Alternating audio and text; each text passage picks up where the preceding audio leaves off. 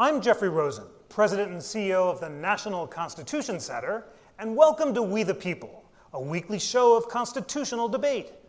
The National Constitution Center is the only institution in America chartered by Congress to increase awareness and understanding of the Constitution among the American people. And this week, we're recording We the People live in front of the National Constitution Center audience for the first time. Friends, let's have a round of applause for our We the People audience.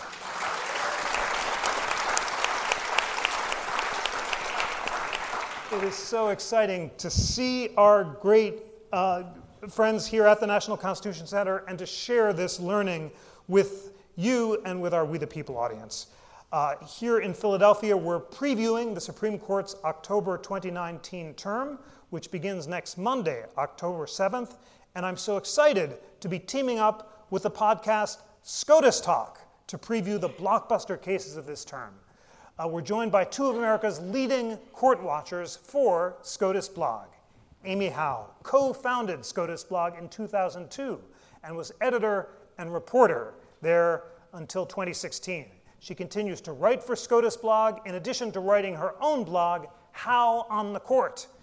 Amy served as counsel in over 24 merits cases at the U.S. Supreme Court and argued 2 cases there. She's also taught at Stanford, Harvard, and several other law schools. Amy, thank you so much for joining. Thanks for inviting me. It's great to be here. It's wonderful to have you. And John Elwood is a contributor at SCOTUS Blog, where he writes the Relist Watch, monitoring cases that the court has relisted.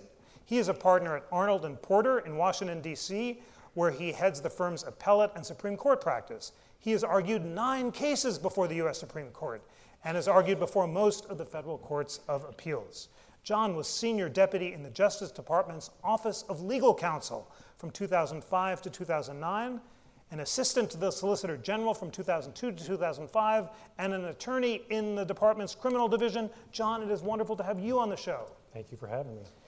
Amy, let us start with you. Last year was something of a blockbuster term with powerful cases at the end involving the census and partisan gerrymandering. At the same time, there was a high degree of unanimity on Justice Brett Kavanaugh's first term. What are you expecting from this term? Will it be a blockbuster or sleepers? And where are the fault lines likely to be?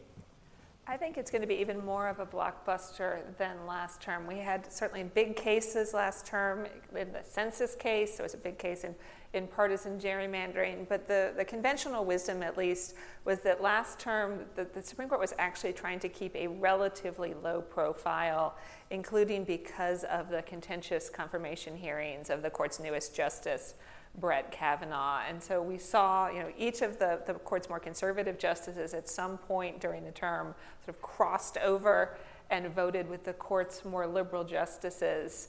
And we also saw them sort of, for lack of a better word, kick the can down the road in a couple of cases. Some of the cases that we're going to be talking about tonight were actually cases that the Supreme Court could have heard oral argument in and decided last term, but for whatever reason decided not to. And so the Supreme Court's going to have a lot of blockbuster cases, including some that we're going to talk tonight, and we're really going to hit a lot of the hot button issues. It's already got LGBT rights, immigration, guns, and it almost certainly is going to have abortion on its docket.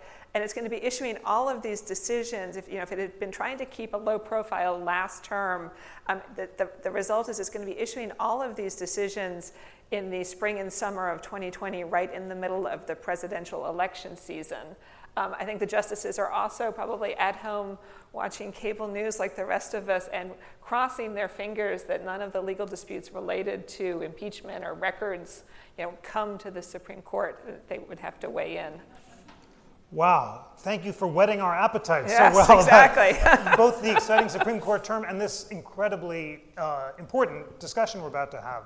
John, Amy mentioned the unexpected alliances last term. She noted that Justice Gorsuch and Justice Kavanaugh voted together less frequently than any 2 justices appointed by the same president in the past 50 years, and suggested that this term is likely to be even more dynamic. How do you see the fault lines on this term, and do you think it will be a blockbuster or not? No, I agree with what Amy said across the board, but they are very different. Although they were appointed by the same president, they're very different justices. We'll get a better sense of that next term because, anytime you're dealing with so few cases, the court takes around 70 cases a term, it's hard to know if what you're seeing is a trend or just noise.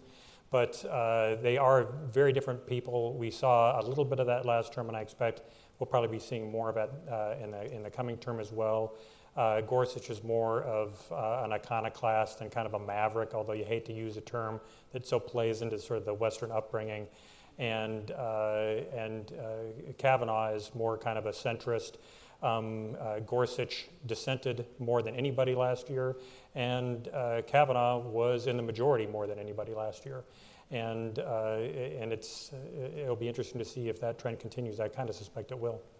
Fascinating. Thank you for putting it so crisply, and that's a memorable way of distilling the differences among these two justices. All right, we must plunge right into the docket because there are such important cases, and we begin with LGBT rights. The first week in October, the court will hear 3 cases involving the question of whether Title VII's prohibition on discrimination because of sex includes sexual orientation.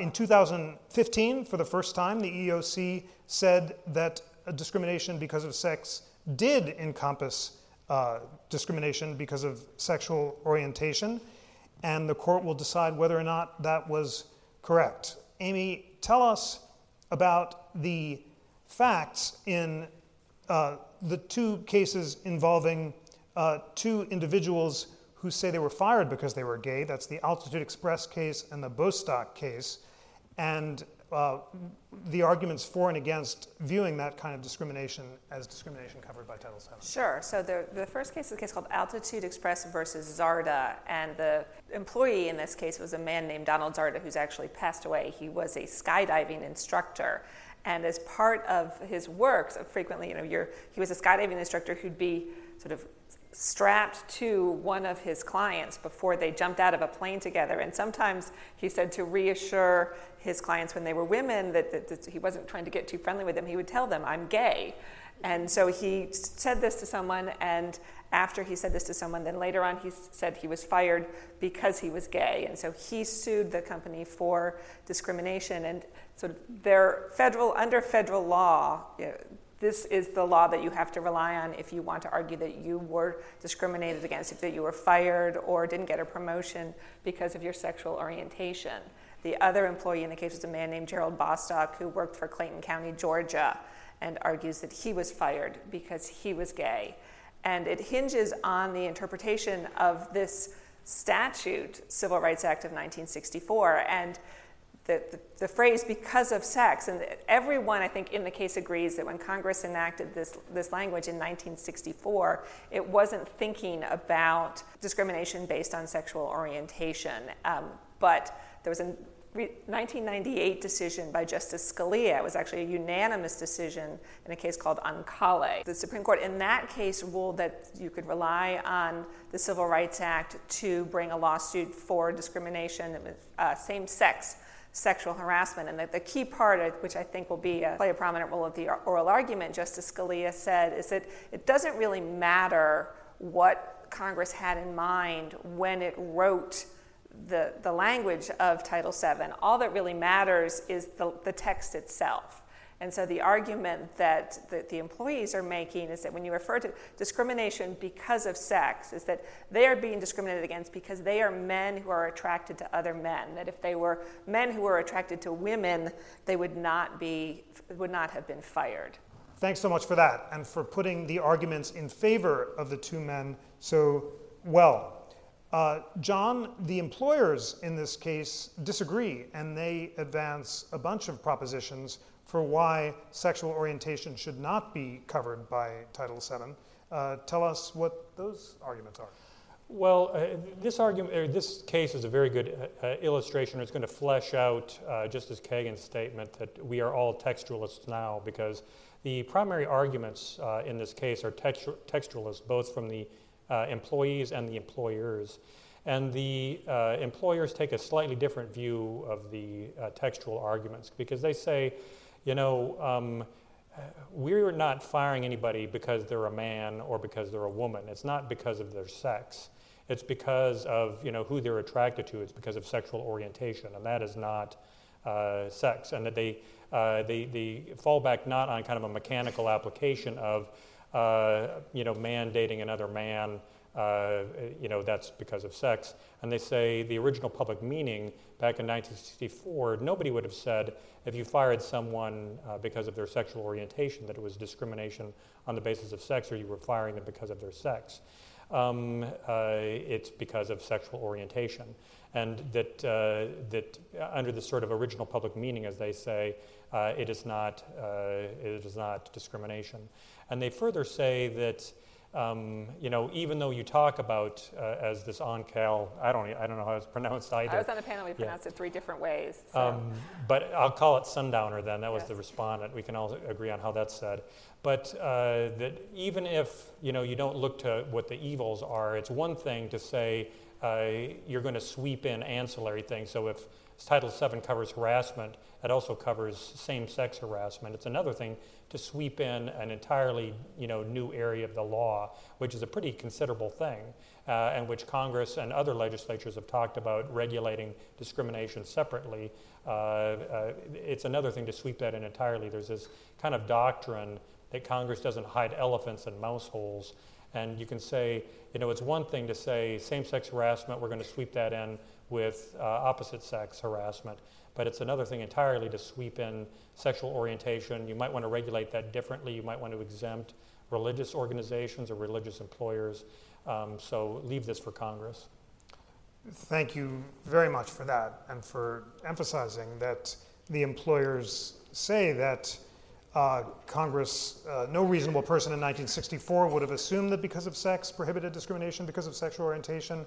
And the employers also stress, as you say, that Congress has refused on several occasions since '64 to add sexual orientation, and that while 22 states have added the prohibition, most have not.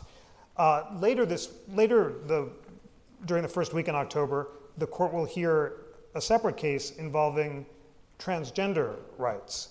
And that raises related but different arguments about whether discrimination on the basis of gender identity is discrimination because of sex. Amy, tell us, please, about the facts in the R.G. and G.R. Harris Funeral Homes case and what the argument in favor of recognizing discrimination on the basis of gender identity as discrimination because of sex is. So as you said, it's similar although not identical. The employee in this case had been hired by the funeral home as presented as a man, and then one day sent a letter and said, I'm going to be coming to work dressed as a woman. My name is going to be Amy Stevens, and eventually I'm going to have gender reassignment surgery. The owner of the funeral home was very religious. There's also a lot of discussion about a dress code that the funeral had, that the men were supposed to wear suits to work every day. The funeral home provided an allowance to buy these suits. And the owner of the funeral home said this really just doesn't comport with either my beliefs as a Christian or the dress code and how I'd like you to present to the public. And so the employee, Amy Stevens, was fired. So Amy went to the EEOC, the Equal Employment Opportunity Commission, which filed a complaint on her behalf. And it's a little bit of an interesting twist here because originally the EEOC was on her side, believing that she could bring a complaint under Title VII of the Civil Rights Act. But as the case comes to the Supreme Court, the Trump administration is now arguing that there is no right to bring a claim under Title VII based on discrimination, based on gender identity. So that's a little bit of a shift by the federal government. But so the arguments are similar in the sense that Amy Stevens' argument in the Supreme Court is, you would not discriminate against me if I were a woman who presented as a woman, but you're discriminating against me because, or if I were a man who presented as a man, but was assigned the gender of a man at birth, and now I'm presenting as a woman. And then there's a separate claim that's not a separate claim in the case based on sexual orientation involving what's known as sex stereotyping, the idea that you can't discriminate based on your idea of what a woman should look like or what a man should look like. And it was a case called Price Waterhouse, in which a partner in an accounting firm hadn't gotten a promotion, she said, because she was, didn't dress feminine enough. She was too aggressive, they said. And so the idea is that when you are discriminating based on gender identity, when you are when you believe that someone who is transgender is not complying with your idea of what a man or a woman should look like. Thank you very much for that. So as you've explained, two of the arguments are similar and related in both cases. The but-for argument is the same, but for the fact that Amy Stevens was born as a male. She's arguing she wouldn't have lost her job for wanting to present as a female. And then there's the sex stereotyping argument under this case, Price Waterhouse, you just identified, where she says discrimination because of transgender status is motivated by sex-based stereotypes. John, you suggested that the more textualist justices might be skeptical of those arguments about sex-based stereotypes. Is it possible that a textualist justice could view sexual orientation differently than gender identity, viewing transgender status as more closely identified with a person's sex than sexual orientation?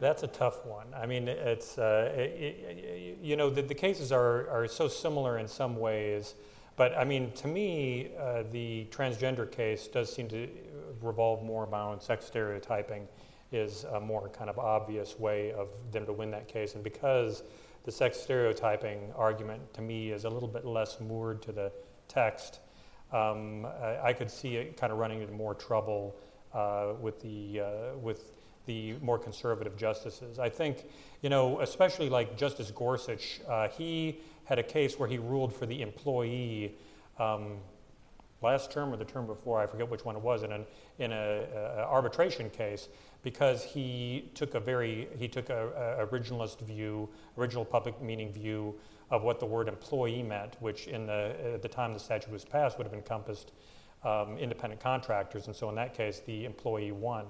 But in this case, I think if he looks at the original public meaning, that could have a very different outcome for the employee. I think that the place that the justices who the employee is most likely, Amy Stevens is most likely to pick up, are probably the Chief Justice and and Brett Kavanaugh.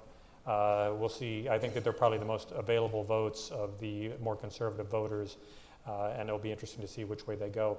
One thing I have to note as a totally non-germane aside, there was a criminal defendant, I think, in a case a few years back who was transgender, and Justice Alito managed to write the entire opinion about this defendant without ever using a pronoun. And it'll be interesting if he tries to repeat, I don't know if he'll have an opinion in any of these cases, but it didn't jump out at me when I read it. It was only when somebody pointed it out to me that I noticed it. But it'll be interesting if anybody tries to repeat that verbal trick this time. Just one more beat on this, Amy, because I'm always urging we the people listeners not to assume that votes correlate with the presidents who appointed justices, but correlate more with their constitutional and statutory methodologies and philosophies. John just said that the Chief and Justice Kavanaugh might be votes that the Amy Stevens could get. Do you agree? And what methodologies would lead the Chief and Justice Kavanaugh to vote for Amy Stevens in this case if they did so? I think that the sex stereotyping would be sort of the hook there. I think that I'm actually also going to be watching Justice Gorsuch closely during the oral argument. I think of him as sort of the successor to Justice Scalia, who wrote the opinion in the Ancale case. And I can see a scenario in which he looks at Ancale and says, Title VII, the phrase because of sex, that's not what Congress had in mind, but I think you can read it that way. That's true. And John, it's fascinating tension between textualism, which says just look at the words and not at the original public meaning, and a focus on legislative history, which Justice Scalia eschewed, but at least in this case would point against ruling for the people who are seeking protection. John, how might that split between textualism and legislative purpose break down, and could it create some unexpected alliances? Well, I think the employers are trying to dress up sort of legislative history and congressional intent, which are kind of out of favor with original public meaning is the way it is kind of phrased. But it is still, they're arguing it's a form of textualism, and you're looking at how people at the time would have understood the words. And it's extremely hard to predict how it's going to shake out. Personally, I sort of feel like Justice Gorsuch is unlikely to embrace a reading that says that discrimination on the basis of sexual orientation or transgender status is covered. But all of these cases, you don't kind of really know what's going to happen until a couple of points. The first is during oral argument when you see what people's questions are like, and then I think the easier time to predict it is when the opinion is actually issued. You can just see the way it came out because I've been surprised as often as I've felt like it bore out my understanding after argument. You do have to read the entire opinion, though, because you don't even know that. That's true, yes, until you get to the last page. Absolutely. Our next blockbuster case also involves a reversal between the administrative determinations of the Trump administration and the Obama administration with huge consequences. It involves the DACA and DAPA programs. Those acronyms are the Deferred Action for Child Arrivals and the Deferred Action for Parents of Americans in Lawful Permanent Residence. The Obama administration had tried to forbear seeking the removals of certain aliens brought to the United States as children. The Trump administration tried to reverse that policy. Amy, tell us about that reversal and what the legal challenges to the Trump administration's attempt to reverse the policy are. Okay, so this is a trio of cases at the Supreme Court challenging the Trump administration's decision in 2017 to end the program known as DACA, Deferred Action for Childhood Arrivals. The decision to end DACA, when it was announced, was immediately subject to challenge. And a couple of different lower courts around the country ruled that the Trump administration could not terminate DACA. The challenges were based on two things: the idea that it violated the Administrative Procedure Act, which is the laws governing how the federal agencies and federal government can act, and then that it violated the rights of DACA recipients. And so the lower courts agreed. They said that the decision was known as arbitrary and capricious. It wasn't the product of reasoned decision making. So the Trump administration took it straight to the Supreme Court without stopping in the lower courts. And the Supreme Court agreed to weigh in June of this year. And so there were two questions before the Supreme Court. And the first is whether or not the Trump administration's decision to end the DACA program is something that courts can review at all. The Trump administration, as you might expect, says no, it's not, because this is something that's within our discretion. We've got this program, we want to end it. It's sort of a political decision that courts should stay out of. The challengers say, absolutely, it's something that courts can weigh in on. And the reason they can weigh in on it is because the reason that the Trump administration said it wanted to end DACA was because it thought that DACA was illegal. And so that's not a discretionary decision if you're saying that it's a program that violates the law. So the first question is whether or not the courts can weigh in at all. If the Supreme Court decides that it can weigh in, then the next question is whether or not the decision to end DACA was in fact illegal. The Trump administration says yes, it was not illegal. We thought it was unlawful, and besides that, there are a whole host of other reasons why we wanted to do it. And in particular, we believed, based on the court's ruling on the DAPA program, the Deferred Action for Parents of Childhood Arrivals, that it was likely to be struck down at any moment, and we wanted to go ahead and do it on our own terms rather than have some court tell us we had to do it now. And the challenger's response is, you only told us one reason at the beginning why you wanted to do it. You thought it was illegal, and that's not the case. It's not illegal, and you can't bring in all of these other reasons after the fact to justify it. Essentially, is what the arguments boil down to. Beautifully described. Thank you so much for doing it so clearly. John, maybe begin with this question of the arguments for and against whether DACA and DAPA are in fact illegal. The Supreme Court, during the year when there were only 8 justices after Justice Scalia passed, divided 4-4 on that question. What was the division there, and what is the relevance of that division for the two questions that Amy so well set out? Well, You don't get to find out when they divide equally who was where, really, but I presume that it was on the standard liberal conservative lines, which means that everybody is looking at Justice Kavanaugh to see how it would come out this time. And so I guess everyone will be looking at him for this case. Thanks so much for that. So John, Amy identified these two arguments. Can the court review it, and is the program actually illegal? What are the arguments against the court reviewing it and the arguments against the legality of these programs? Well, the argument against the court reviewing it is that that there's basically no law to apply. And the administration is in kind of a tough position when they were just relying on their argument that we think this program is illegal. And that's the reason why we're dropping it, because that's something where there is law. They can look at that. That's the second question, after all. And that's why I think the administration is trying to fold in other arguments, this idea that, look, it's subject to litigation risk, and so we just want to, wrap things up. And also, we want to communicate the idea that, undocumented border crossing is wrong. Because that's, those are arguments for exercising discretion. And I think nobody thinks, people think generally speaking that if the administration were willing to take a hit and say, yes, we just want to end this program because we're against it, that, it's a discretionary, it's an exercise of discretion, and that's kind of a traditional thing that agencies, isn't really all that reviewable.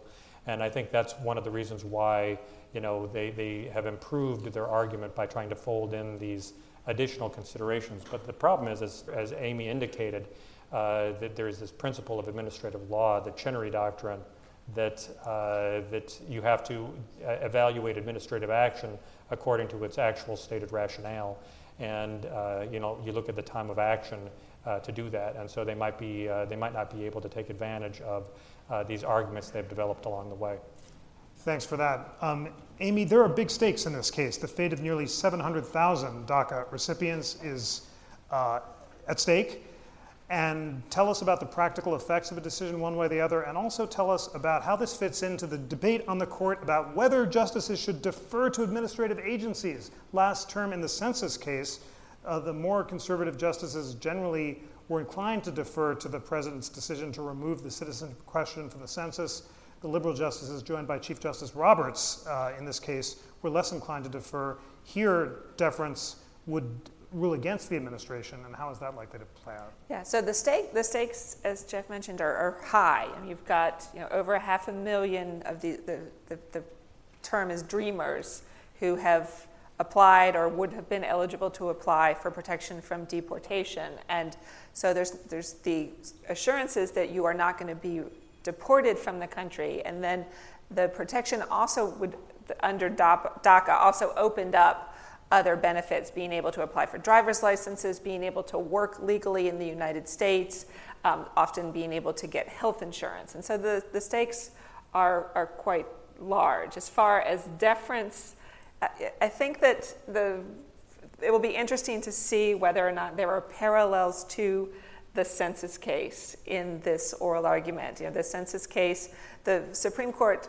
there were several justices who were willing to really let the Department of Commerce do an awful lot of what it wanted to do, but when push comes to shove, the message was you have to tell us the actual reason why you're doing it. And so it'll be interesting to see how this carries over into the DACA case.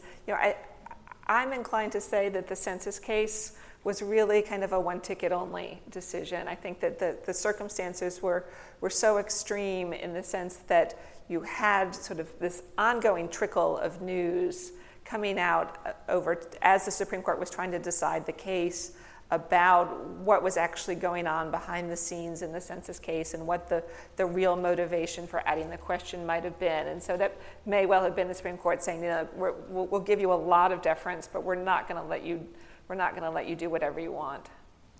Thanks for that. John, the conservative justices led by Justice Gorsuch are skeptical of the Chevron doctrine, which generally says courts should defer to administrative agencies unless its legal conclusions are plainly wrong.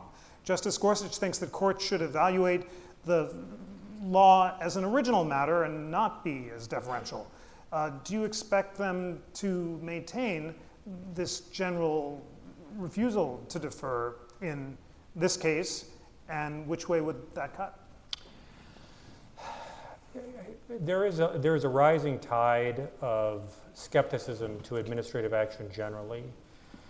In this case, I'm not sure whether it'll get traction here. It may, because so much of this depends on whether the DACA program was illegal, and that is something that the courts are more expert than agencies on. So it may be that that they go straight to this legal issue and don't get too caught up in sort of matters of deference. But I candidly, I'm not really sure how that will shake out here. My gut instinct is that it's not as implicated here as it is in some matters. Thank you for that. Our next topic is the free exercise of religion. There is an important case called Espinoza against Montana Department of Revenue, involving the extent to which the free exercise clause of the First Amendment forbids a state from refusing to provide certain benefits to religious organizations which it provides to secular organizations. Amy, tell us about the stakes in that case and the legal arguments. This is a really interesting and potentially very important case. What it boils down to really are school choice programs. The Supreme Court has said that states can provide school vouchers, including for religious schools. And the question really that could flow from this case is whether or not, if states provide aid to attend private schools, whether or not they're going to have to provide it so that people can attend religious schools as well. Back in 2015, the Montana legislature created a program that provided a dollar-for-dollar tax credit. If you donated to a scholarship program, you'd get a tax credit of up to $150, and those scholarship programs could then turn around and give people scholarships to attend private schools, including religious ones. And it turns out that in Montana, almost all private schools are religious ones. A little interesting tidbit was that the governor is Steve Bullock, who had vetoed similar bills several times, but ultimately let this one go without signing it into law because he was afraid that then there would be a referendum that would bring out lots of Republican votes, and so he just sort of let it pass. But so shortly after the bill was enacted, the Montana Department of Revenue passed a rule that said, yeah, this is all well and good, but our state constitution prohibits aid from going to churches and religious schools. So this program is in place, but you can't use it for scholarships to religious schools. And so this was quickly challenged by a group of parents who wanted to use the program to get scholarships to send their kids to Christian schools in Montana. The Montana Supreme Court didn't get into the constitutionality of the rule and instead said that struck down the whole program, said that under our state constitution, we can't provide aid to religious schools. The challengers had argued essentially that having this rule that barred aid from going to religious schools violated the federal constitution, which guarantees the free exercise of religion. So I'm hearing you say there are competing precedents on the table. In the Zellman case, as you noted, the court upheld school voucher programs on the grounds that as long as parental choice rather than state control determined whether a secular or a sectarian school got the voucher money, it was consistent with the free exercise clause. Then we had the Locke v. Davey case, which reached a different conclusion. It said that a state program that gave need-based scholarships to attend religious or secular colleges, but excluded those who wanted to prepare for the ministry, was okay because it was, in that case, the money would have been going directly to the ministry. And then there was the Trinity Lutheran case recently that said that it was a violation of the free exercise clause to give assistance to secular schools but not religious schools for public funds like resurfacing the rubber on a school playground. So, John, with these complicated precedents on the table, does it all boil down to whether that Locke v. Davey case is basically an exception for money that goes directly to the ministry, and otherwise, as long as the parents rather than the state is determining the direction of the fund, the court will generally uphold it? Or is there some other way of skinning this cat? You know, it'll be interesting to see how the court handles it, because Locke is kind of a wrench in the works in that it kind of points in the opposite direction. There might be narrow ways of distinguishing it, because I believe that the money more or less went directly from the state to the person, to the student. So it was one step closer, because here it's basically you get a tax credit for contributing to a private fund. So there's like an additional kind of layer of, there's kind of an additional kind of step between the state and the religious institution here. And it may be that they think that's enough. But it's very hard to predict exactly what they'll say. I mean, the way the Roberts Court generally does things is that they're going to try to avoid overruling stuff if they can avoid it. And so they'll probably, say that is sufficient ground, assuming they want to go out and rule in favor of the scholarships, that is an adequate basis for distinguishing it. But, when you take a step back, that was a Rehnquist, Locke versus Davey was a Rehnquist-era court. It was in the waning days of the Rehnquist-era court, which was, kind of more muscular federalism, and wanted to give states different ways of handling matters on their own. And that in the kind of intervening years, they've been focused more on kind of strict neutrality towards religion and treating religion like every other entrance. So it's kind of an interesting movement in the court in terms of, not to be too flippant, but it was much more kind of a flavor of the week and the Rehnquist court, the federalism, and now kind of strict religious neutrality is more of a feature of the Roberts Court.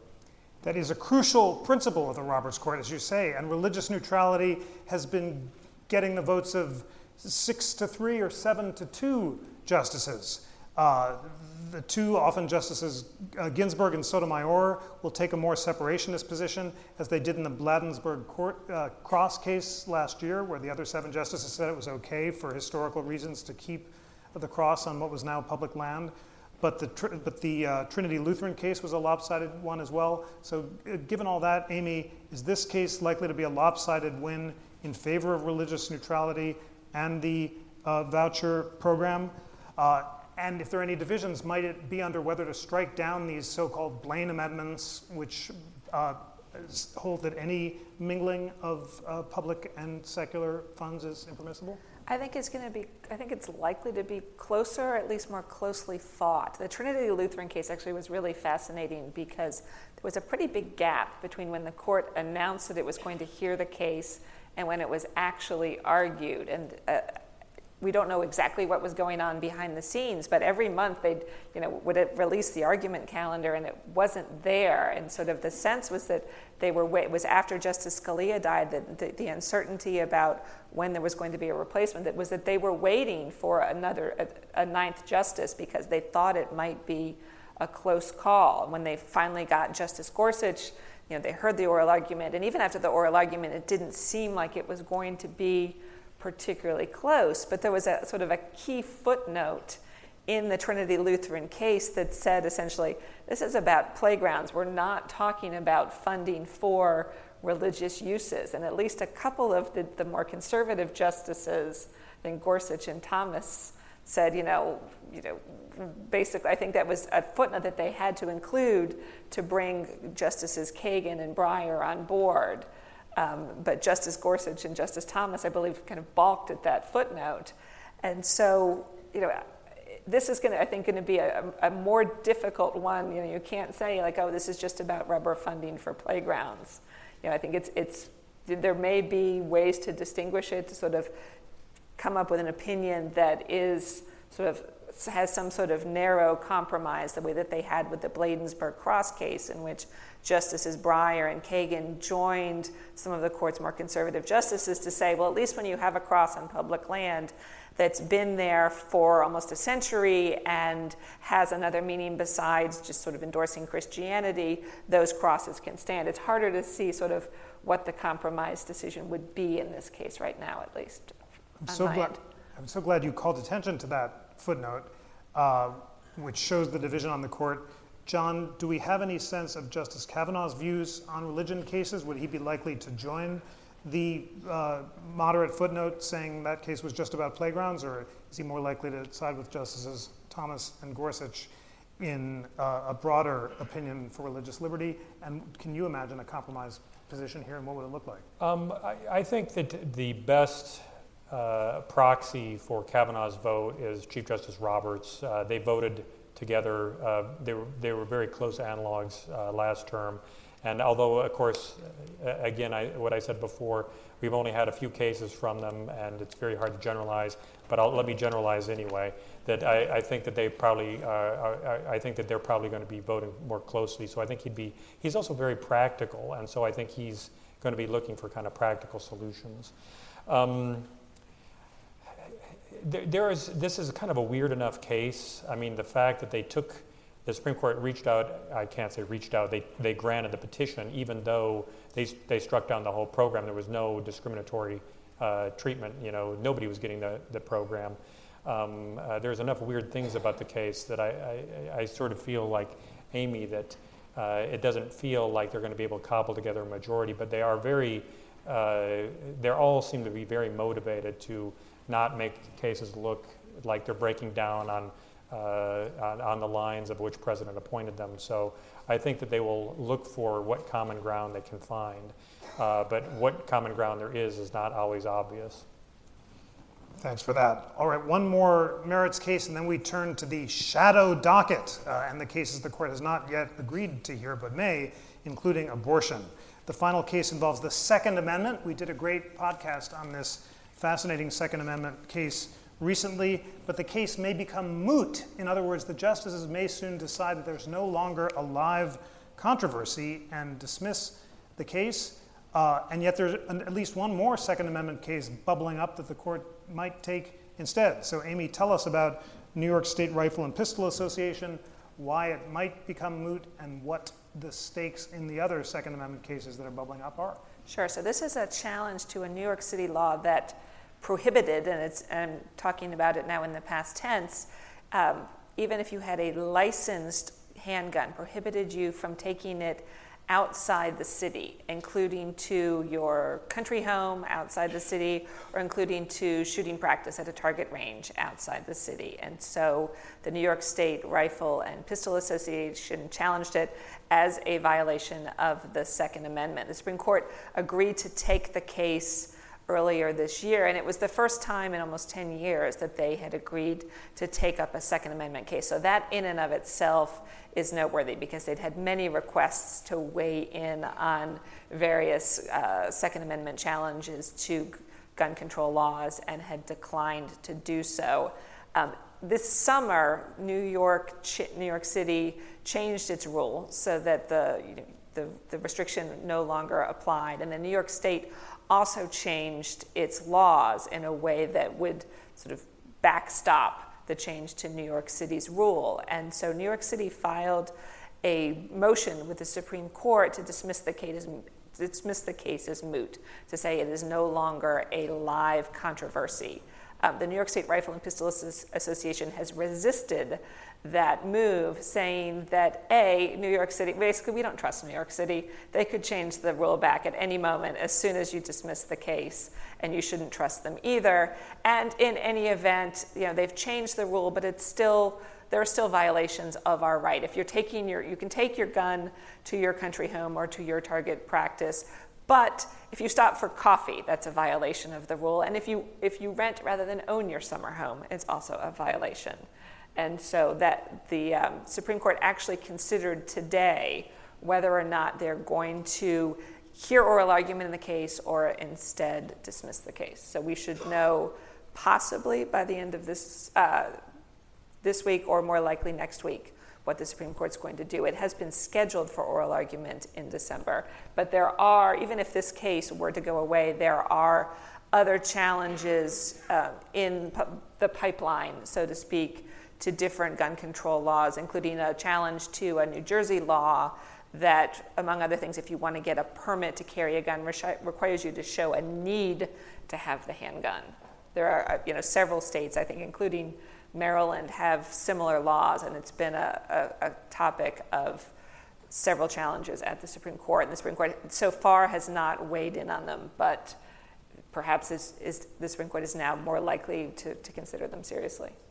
Fascinating. John, it sounds like these need to carry a handgun laws are more common than New York's relatively unique law saying you can't carry a gun out of state lines to a firing range. If the court were to hear the need to carry laws, how would it evaluate it? And I learned from our last podcast that there's a division on the court between Justice Thomas and some other justices who believe that the court has relegated the Second Amendment to a second-class right and want to increase the level of scrutiny with which gun control laws are evaluated, and other justices who believe that the court got it right in the Heller case where it said that reasonable regulations are permissible. So how might the different justices evaluate a need to carry case if they took it up? Well, as Amy says, it's been 10 years since we've heard anything from the court. And there have been a number of changes in the court's composition since then. And I think, unless you want to talk about the quartering clause, it's the Third Amendment of the Constitution, the Second Amendment has had so little written about it that the kind of scope of what it means is still very unsettled. So I think it would be very tough to say how the justices would interpret the Second Amendment and how it would apply to these kind of need to carry or need to carry laws. You have some general inklings about how they might approach it, because Justice Gorsuch is a very kind of a fire-breathing originalist. Justice Kavanaugh views himself as an originalist, but he's kind of less outspoken about it. They're among the more important additions, especially when you consider that Justice Kavanaugh replaces Justice Kennedy, who was kind of putting the brakes. If you've read the various books that have been written since then, including Justice Stevens, Justice Kennedy was kind of putting the brakes on the court's past Second Amendment cases, suggesting that we need to have an area for reasonable regulation. And it's a bit uncertain. As I say, Justice Kavanaugh, we have the impression that he's kind of more of a pragmatic person. But I think people correctly view him as being more conservative than Justice Kennedy. So it remains to be seen, what the Second Amendment is going to look like going forward. Thank you for that. All right, our last rounds involve the so-called shadow docket, and the cases that people are looking at most avidly involve abortion. So Amy, what is the shadow docket, and what are the abortion cases that the court might hear? So the shadow docket is sort of a loose term for the cases that aren't argued on the merits in open court and decided at the Supreme Court. So it can be sort of the cases in which the Supreme Court may or may not decide whether to hear them on the merits. And frequently, especially more recently, the Trump administration has come to the Supreme Court a lot, asking it to step in and block lower court orders, and the justices will act on those requests. But abortion is a case that is an issue that's in the pipeline and was considered at the Justices Conference today, and in fact, cases from 2 different states. There was a challenge to a Louisiana law that is very similar to a Texas law that the Supreme Court struck down in 2016 after the death of Justice Scalia.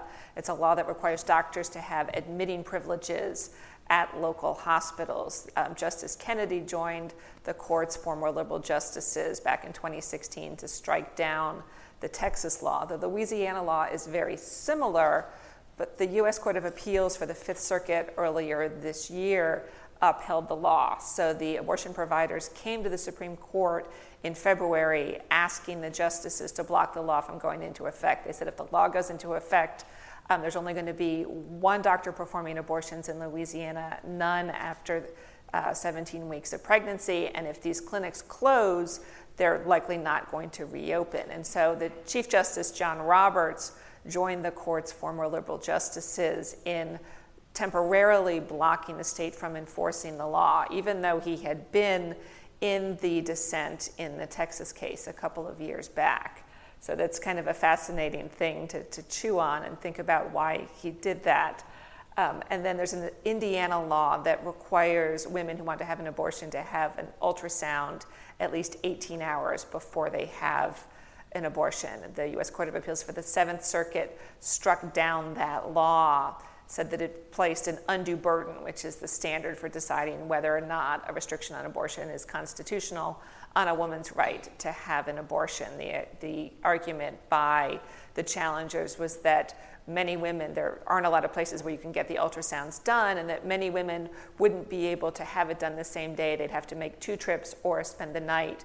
It would make it more difficult for them to have an abortion. So both of those cases were on the Supreme Court's conference today, so we could hear quite soon whether or not the Supreme Court's going to hear oral argument on the merits in those cases. Thank you for that. John, as you said, you can't predict a decision until you read it, but if the court chooses to hear either the Louisiana or Indiana cases, how do you think the justices might decide it, given the fact that this would be Justice Kavanaugh's first major reproductive rights case, replacing Justice Kennedy?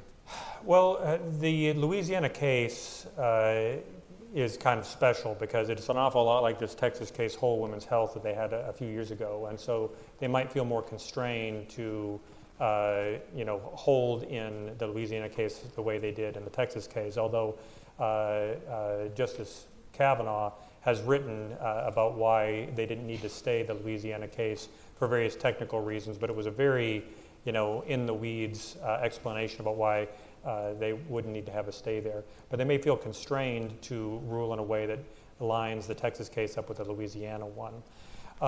The fetal, the ultrasound case, because there's not a close analogy on point, they may be kind of more open. But each of these cases, like the undue burden standard, people thought this is the standard that came out of the Casey case from in the 90s. That what is an undue burden, and it's a very open textured test, and there have been opinions over the years that are very different. There was the so-called partial birth abortion case. They had a very they had a very deferential to the legislature opinion in that case, and then in the Whole Women's Health case, they had a much more critical opinion that looked very hard at at the legislature's judgment of whether they were really justified. And Justice Kennedy authored one opinion, joined the other one, but even though they're very different, they were applying the same test, they were very, very different. And the question is, which test shows up for the ultrasound case? Because if it's the deferential test from the partial birth abortion ban case, that's one answer that the conservatives are going to like, and if it's the Whole Woman's Health, much more, looking critically at what the legislature decided, it's going to be one that's going to please the liberals more. And that's even assuming that it is the undue burden test, because I think the sort of nightmare scenario for people who are on the left of center is, what if the court revisits the undue burden test? We've seen a lot, one of the kind of recurring themes in the last couple of terms is the role of stare decisis, how much you give deference to precedent. And Justice Kagan and Justice Breyer in particular have been criticizing the conservatives for being unduly deferential to precedent. And the reason why they've been doing that is not because they care so much about the cases along the way, although they do, but it's because of what it might mean for Casey and abortion rights. Thank you for that.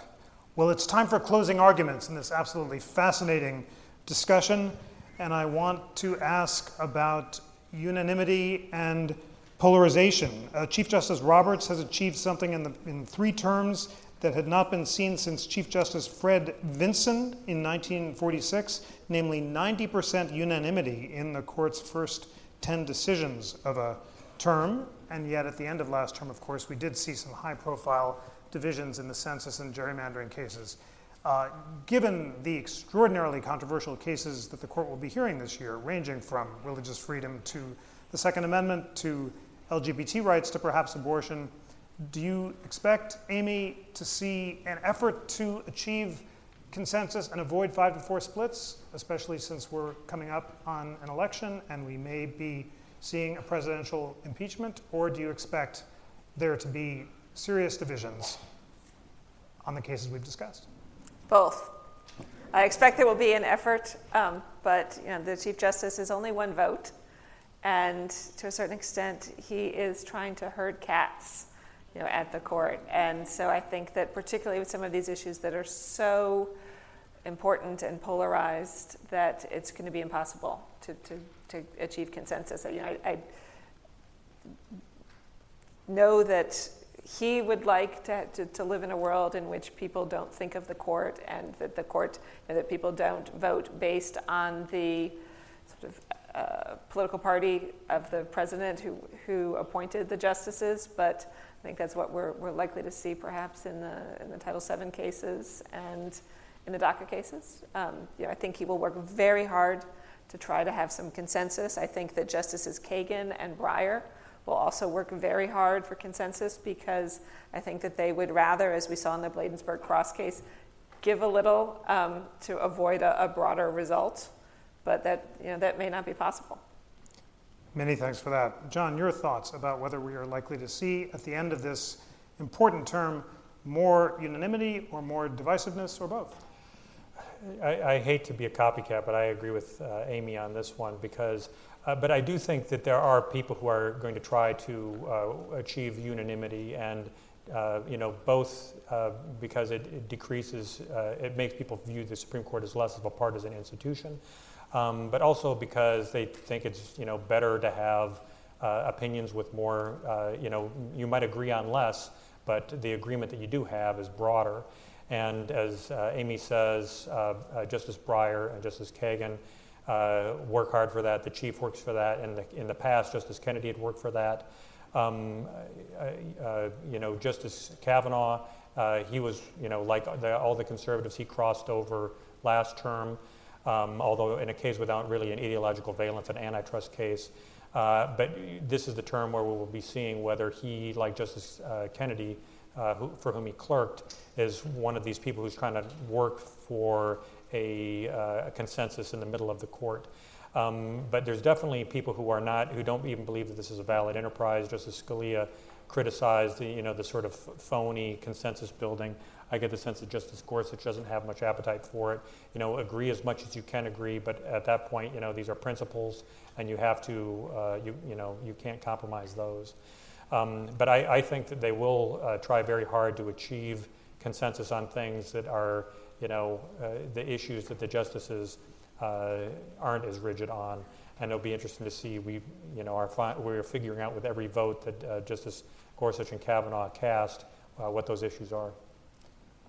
Thank you so much, Amy Howe and John Elwood, for a fascinating, deep, and illuminating discussion of the important cases on the Supreme Court docket.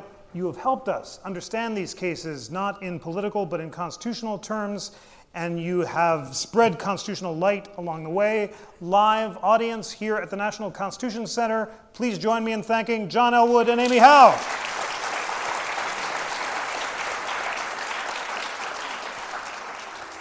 That's another episode of SCOTUS Talk. Thanks for joining us. Thanks to Casetext, our sponsor, and thanks to our production team, Katie Bart, Cal Goldie, and Edith Roberts.